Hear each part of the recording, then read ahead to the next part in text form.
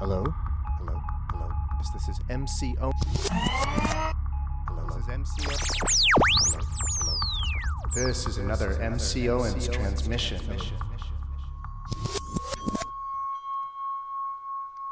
This is the Vimalakīrti Nirdeśa Sūtra, the advice of the layman Vimalakīrti. Chapter 5. Mañjuśrī Inquires about illness. Then the Buddha said to Mañjuśrī, "You should go visit Vimalakīrti and inquire about his illness." Mañjuśrī replied to the Buddha saying, "World-honored one, that is a superior person, difficult to approach. He has deeply penetrated the true characteristic and is good at explaining the essentials of the Dharma. With unhindered eloquence, his wisdom is unobstructed. He thoroughly understands all the Dharma and style of the Bodhisattvas, and has entered into the secret treasury of all the Buddhas without attainment. Subjugator of Maras, he plays with the superpowers. His prajna is upayak, having totally attained liberation. Nevertheless, I will accept the Buddha's request and proceed to inquire about his illness." Then the Bodhisattvas and major disciples in the assembly, the Brahmas, Indras, and 4 heavenly kings, all thought to themselves, "Now these 2 great men, Mañjuśrī and Vimalakīrti, will be talking together, and they will surely explain the subtle Dharma." At that time 8,000 Bodhisattvas, 500 voice-hearers, and hundreds and thousands of heavenly and human beings all wished to follow along. Then Mañjuśrī, with all the Bodhisattvas, major disciples, and human and heavenly beings reverently surrounding and accompanying him, proceeded to enter the great city of Vaishali. At that time the elder Vimalakīrti pondered, thinking, "Mañjuśrī and a great company are now coming." Then, by spiritual power, he emptied his house, and everything there was gone, even the assistants. The only thing left standing was a bed, upon which the ill reclined. When Mañjuśrī entered the house, he saw that it had been emptied, without anything there, only a bed resting. Then Vimalakīrti said, "Welcome, Mañjuśrī. You arrive with the characteristic of not arriving. You are seen with the characteristic of not being seen." Mañjuśrī replied, "So it is, Kulapati, householder. What has already arrived has no more arriving. What has departed has no more departing. How so? That which arrives has nowhere to come from. That which is gone has nowhere to go. That which can be seen is no more seen. But enough of these things. Kulapati, this illness, is it tolerable? Is the treatment having an effect? Say it hasn't increased." Vimalakīrti replied, "From confusion there is love. Then my illness arises. It is because all sentient beings are ill that I am ill. If all sentient beings' illness ceases, then my illness ceases. How is that? The Bodhisattva enters samsara, birth and death, for all sentient beings. Having birth and death, then there is illness. If sentient beings attain freedom from illness, then the Bodhisattva is without further illness. Just like parents whose only child becomes ill, the father and mother are also ill. If the child's illness feels better, the father and mother also feel better. It could also be asked of this illness, how does it come about? The Bodhisattva's illness comes about through great compassion." Mañjuśrī said, "Kulapati, this room, how is it empty, without assistance?" Vimalakīrti replied, "The lands of all Buddha lands are also entirely empty." Mañjuśrī again asked, "What is empty?" Vimalakīrti replied, saying, "Emptiness is empty." Mañjuśrī again asked, "How can emptiness be empty?" Vimalakīrti replied, saying, "By not differentiating emptiness, there is emptiness." Mañjuśrī again asked, "Emptiness can be differentiated?" Vimalakīrti replied, saying, "Differentiation is also empty." Mañjuśrī again asked, "How should emptiness be sought?" Vimalakīrti replied, "It should be sought in the 62 erroneous views." Mañjuśrī again asked, "How should the 62 erroneous views be sought?" Vimalakīrti replied, saying, "They should be sought within the liberation of all Buddhas." Mañjuśrī again asked, "How should the liberation of all Buddhas be sought?"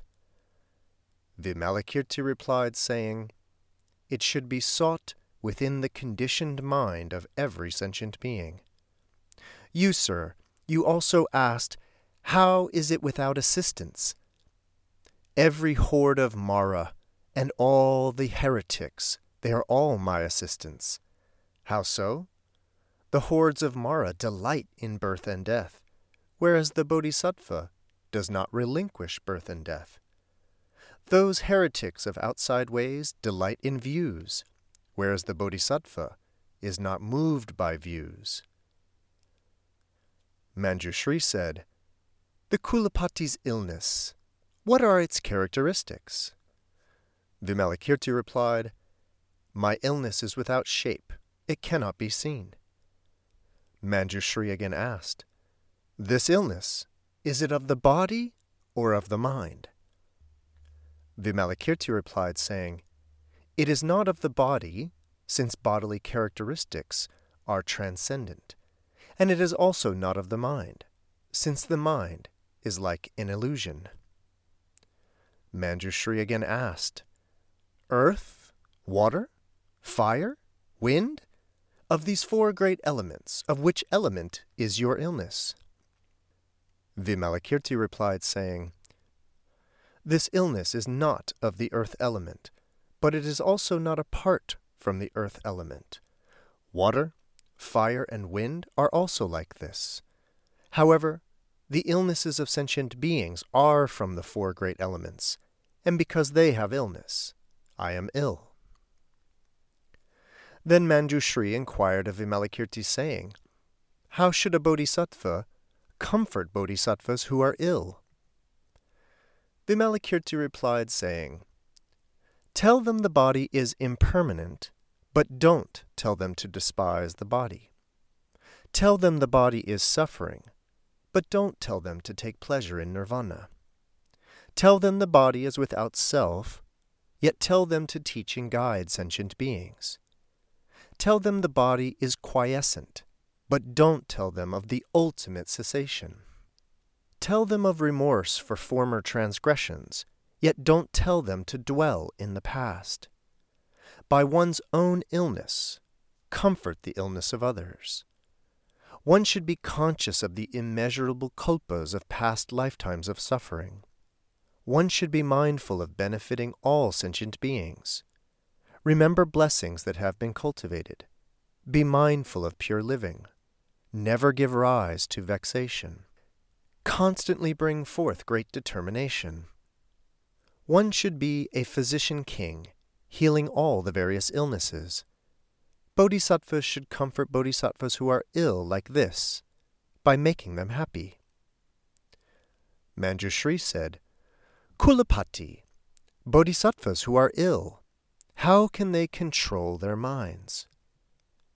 Vimalakīrti said, "Bodhisattvas who are ill should think, this present illness of mine comes entirely from confused, inverted thinking from the past, born of all the afflictions. There is no actual thing that experiences illness. How is that so? Due to the coming together of the 4 great elements, there is what is provisionally called a body. The 4 great elements are without a master, and the body is also without a self. And so this illness arises entirely from attachment to self. For this reason, one should not give rise to attachment to self. Thereby understanding the origin of illness, they then cease perception of a self and the perception of sentient beings. One should give rise to the perception of dharmas, and they should think, it is only through the gathering of dharmas that this body is produced. Its arising is only the arising of dharmas. Its ceasing is only the cessation of dharmas. Also, these dharmas, each is unknown to the other. When they arise, they do not say, I have arisen. When they cease, they do not say, I have ceased. These bodhisattvas who are ill consider the perception of the cessation of dharmas, and they should think, this perception of dharmas, this is also inverted thinking, and inverted thinking is a great calamity that I ought to transcend. How is it transcended? By transcending I and mine. How are I and mine transcended? By transcending duality. How is duality transcended? By being without mindfulness of interiority or exteriority, regarding all dharmas with equanimity. What is equanimity? It is the equality of self and nirvana. How is that so? The self and nirvana, these two are empty. Because they are merely names, they are empty. Like this, duality is without any certain fixed nature, and this attainment is equanimity, without any remaining illness, there being only the illness of emptiness, and the illness of emptiness is empty. These bodhisattvas who are ill, by there being nothing to experience all experiences, and while not yet complete in Buddha Dharma, acquire realization without the cessation of experience. Suppose the body has suffering. Be mindful of sentient beings born in evil realms, and give rise to a greatly compassionate mind, thinking, I have controlled the mind. I should also tame all sentient beings. By just eliminating the illness, but not eliminating anything, teaching and guiding how to cut off the root of illness. What is the root of illness? It is troublesome entanglements. The root of illness is from there being troublesome entanglements. What is that which is entangled? That which is of the triple world. How are troublesome entanglements cut off? By there being nothing to attain. If there is nothing to attain, then there are no troublesome entanglements. Why is it said there is nothing to attain? It is beyond dualistic views. What is called a dualistic view? It is the view from within and the view of outside. These are without attainment. Mañjuśrī. This is how these bodhisattvas who are ill control their minds, how they cut off old age, illness, death, and suffering. This is the bodhisattva's buddhi awakening. If it is not like this, then that which has been practiced will have been without wisdom or benefit. Just like one who is victorious over their enemy may be considered a hero. Like this, a bodhisattva is so called for being one who eliminates old age, illness, and death. Those bodhisattvas who are ill should also think, just as my illness is neither real nor existent, the illness of sentient beings is neither real nor existent. When making this observation, if there should arise an affectionate view of great compassion for all sentient beings, then this too should be relinquished. Why? Bodhisattvas remove completely defiling dust and afflictions, and then give rise to great compassion. One who is compassionate from an affectionate view will then have a mind of aversion towards birth and death. If one is able to transcend that, they will be without aversion. And wherever they are reborn, they won't be hindered by affectionate views. Being born without bonds, they are able to explain to sentient beings the liberation of the Dharma. As the Buddha has said, if one is bound themselves, there is no way they would be able to free another. If one is without bonds, there is certainly a way that they would be able to free another. For this reason, bodhisattvas should not give rise to bonds. What are bonds? What is freedom? A desirous attachment to the taste of dhyana meditation. That is the bond of bodhisattvas. Being born of upaya is the freedom of bodhisattvas. Furthermore, to be without upaya is to have bound wisdom, while to have upaya is to have liberated wisdom. To be without wisdom is to have bound upaya, while to have wisdom is to have liberated upaya. What is it to be without upaya and to have wisdom in bondage? It is for bodhisattvas to use affection to adorn Buddha lands and fulfill sentient beings' wishes, to control oneself within emptiness, characteristiclessness, and wishlessness. This is called being without upaya and having wisdom in bondage. What is it to have upaya with liberated wisdom? It is not to use affection to adorn Buddha lands and fulfill sentient beings' wishes, and to control oneself so as to be without aversion, within emptiness, characteristiclessness, and wishlessness. This is called having upaya with liberated wisdom. What is it to be without wisdom and to have bound upaya? It is for bodhisattvas to plant a host of virtuous roots while abiding in the afflictions of desire, anger, and false views. This is called being without wisdom, with upaya in bondage. What is it to have wisdom with liberated upaya?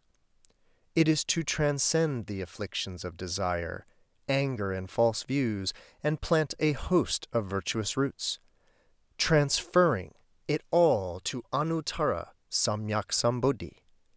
This is called having wisdom with liberated upaya. Mañjuśrī. Bodhisattvas who are ill should observe dharmas like this. Also, to observe the body as impermanent, suffering, empty, and without self is called wisdom.